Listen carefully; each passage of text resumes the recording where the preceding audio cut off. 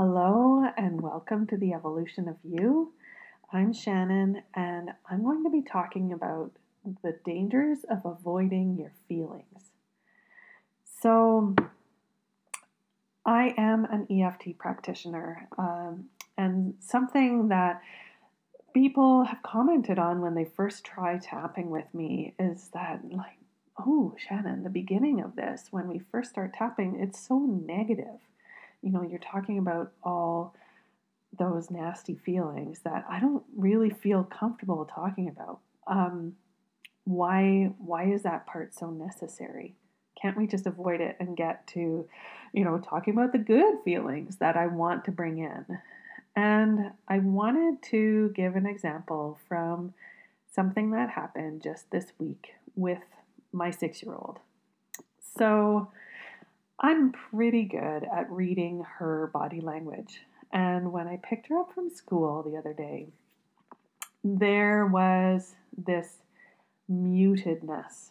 And if you've ever met Eleanor, you know that she lives full volume all the time. She wears her heart on her sleeve, and you can always tell what she's thinking. So if she's keeping things to herself, it's because of some past experience that's bothering her. But I also know there's no point in nagging it out of her. So when I noticed that little tremor in her voice and the mellowness in her body, I planned some chill time. We hung out on the couch and had a bowl of popcorn. And then we ended up visiting with my parents. My parents live downstairs. So we spent a lot of time hanging out with Nana and Granddad. And during our conversation with them, something came up that triggered her frustration. She was coloring and her marker ran out and nothing was working. And all of a sudden she just blew up. And this kid is normally pretty chill. So for her to lose her temper like that, we all react in our own ways. So my parents, their first instinct, and I know this from years of experience, this is how they dealt with my big emotions. They want to get rid of them right away. So my dad was rushing around trying to solve the problem by finding a new marker and, let's bring in some other solution. And my mom, in the meantime, was listening to Eleanor talking about recess, and somebody pushed her, and Nana wanted to lay blame and call the school and talk about this bullying in the playground. I'm like, no, that's not what's happening here either. So I ended up moving her back upstairs just so I didn't have outside influences. And we vented. And by that, I mean that I got Eleanor to just talk about the feelings that she was feeling. She had been holding in all that frustration all day long, and it was putting a strain on her body. And so finally being able to talk about the different situations that have been bringing up the frustration was the first step that needed to happen in order to bring some release. And this is something that is amazing about tapping because our brains love to keep us worrying about the past and also about the future. But tapping helps to bring you back into the present and connects that body awareness because you're literally tapping on your body while talking about these feelings. Saying things like, oh, it made me so mad. I feel this madness in my chest. As she was saying this, she's noticing what she was muffling and what she had been just tolerating all day. If she hadn't done that, her subconscious, until this got vented, had been feeling like this was a life or death situation when really it was a game of tag. that had gone wrong. And once she started voicing it, it was like, oh, okay, yeah. My brain starts to realize that maybe it wasn't such a big deal. But I'm still giving space for those feelings. So, another thing here with tapping, I don't expect Eleanor to jump in and start tapping with me, especially if she's feeling, a higher intensity. What I do is actually tap for her. And the mirror neurons in our brain still get the benefit when they watch someone else do the tapping. She was voicing the feelings with me. She was echoing, but I was like, I see that you're a little bit too wound up right now, so can I do the tapping for you? And as she watched, her body language again changed and she began to relax. Her voice began to soften, and it brought her a new awareness. And she said, actually, I'm not mad, and now I'm not sad anymore. Now I'm just tired. And man, like, even that, sometimes kids don't want to admit that they're tired, right? Especially around bedtime. No, I'm not tired. So for her to say, like, okay, this made me mad and sad. And now my body just needs a break and needs to relax. And from there, it was an easy transition to, have an enjoyable family meal. And she was able to talk about the experience. She was even able to notice some empathy for the child that she had been so angry about. She was like, maybe it's really hard for him to be one of the slow kids playing tag too. And maybe that's why he pushes so hard. So it does help to soothe the nervous system and get you out of that panicky life or death, I am in danger sensation. So, but this has been, as I said, like this has been a lifelong lesson for me because I was taught as a child, I don't know about you, but I was always given the impression that the big feelings are not acceptable. Getting too mad or too sad, anything like that was kind of out of my parents' wheelhouse. They didn't know how to deal with it. They just wanted us to stop doing it. And so we were taught as children to mute any of those big feelings. If I got too mad, I would just leave the room and I would go and stew in the corner in my room. And it was never followed up on like, oh, I see you were really frustrated about this. It was just like, okay, yeah, just go deal with it. Don't cry, don't yell, don't be mad, was the message that was the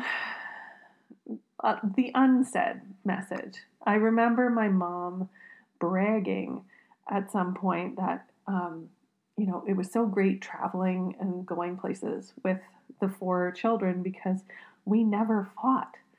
And looking back now, I'm like, fighting it's a life skill. Like we never learned how to have those discussions and arguments. We all just left the room.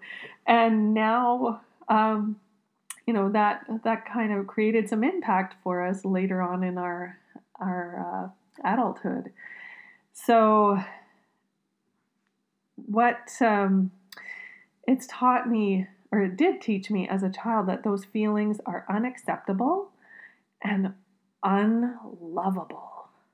If I'm having those feelings, people don't want me around. Ugh. I don't even like thinking that now.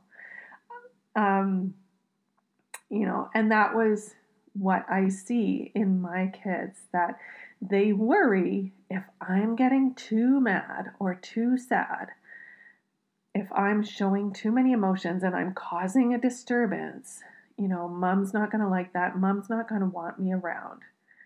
That whole concept of like taking a time out and leaving the room, it's sending that message to your child that those feelings are unacceptable and they make you unlovable. And this is not the message that I want to be sending to my kids. So yes, sometimes it's unpleasant to be around your kid when they are at full volume and dealing with the feelings, but they need to know that they can lean on you and know that no matter what feelings are coming up, that you are there for them. And what tapping can do for that is to also teach them that self-acceptance. That even when they're having those big feelings, they can still fully love themselves.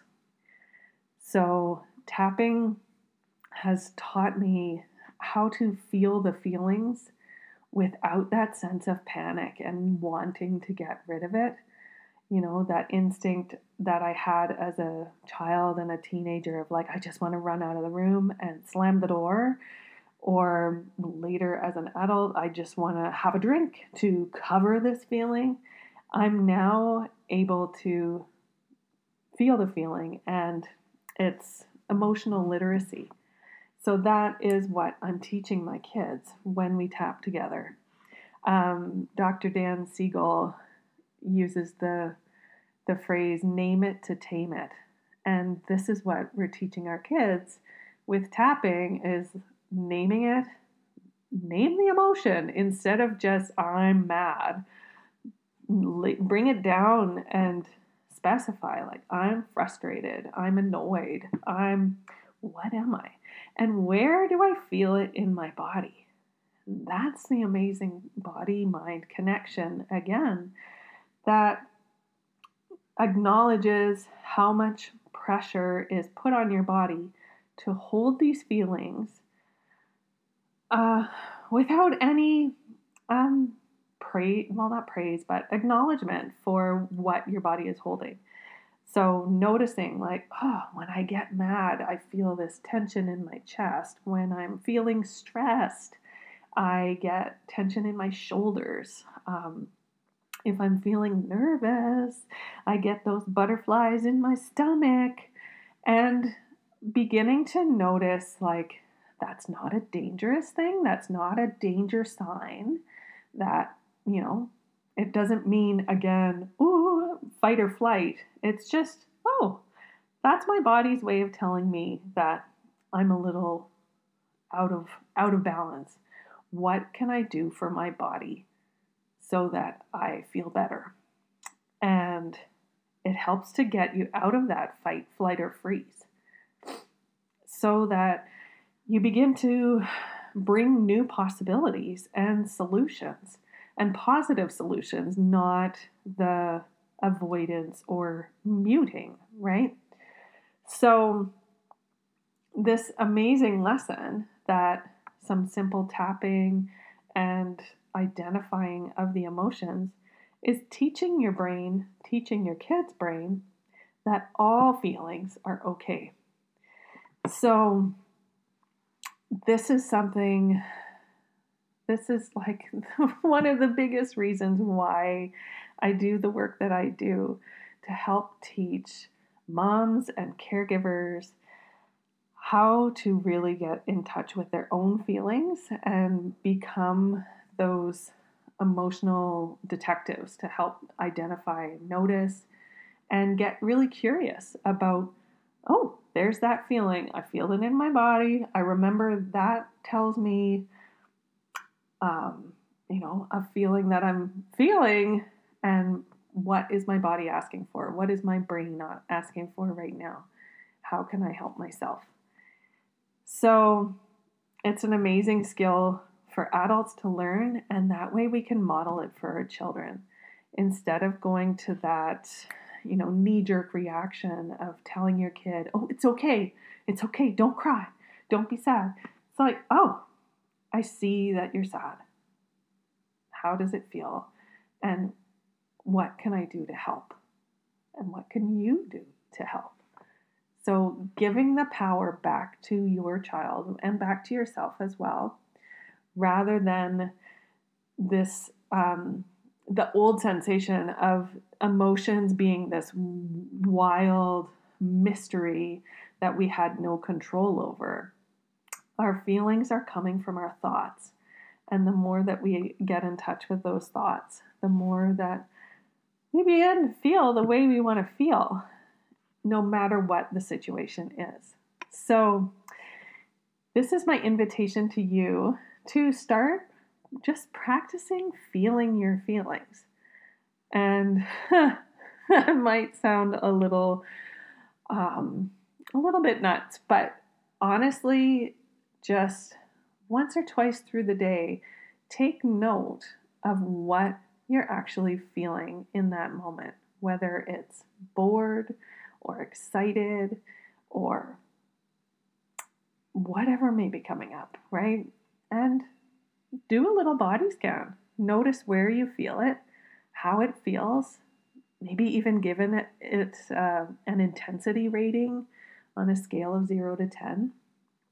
And become the emotional detective for yourself, to start kind of mapping out your own emotional landscape to see, okay, I know what this feeling feels like for me, and now I will begin to recognize it more often rather than just living in that state of it's like a cloud, I swear. You know that moment when you drive home from work or from the grocery store and you suddenly pull in the driveway and you're like, I have no memory of that entire drive.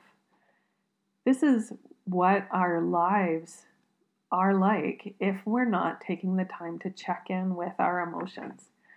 So, if you're ready to start living a more full and vibrant life, it's going to involve getting in touch with those emotions. So let's start with that little project of checking in, being the emotional detective, and mapping out what different feelings are coming up for you and where you feel them in your body. And if you listen to this podcast and play around with that a bit, I'd love to hear some feedback from you. So you can message me back or shoot me an email at shannon@shannonkerr.ca. And yeah, let's hear how the emotional detection goes for you. All right, thanks so much for listening, and I will be back with more ideas for you.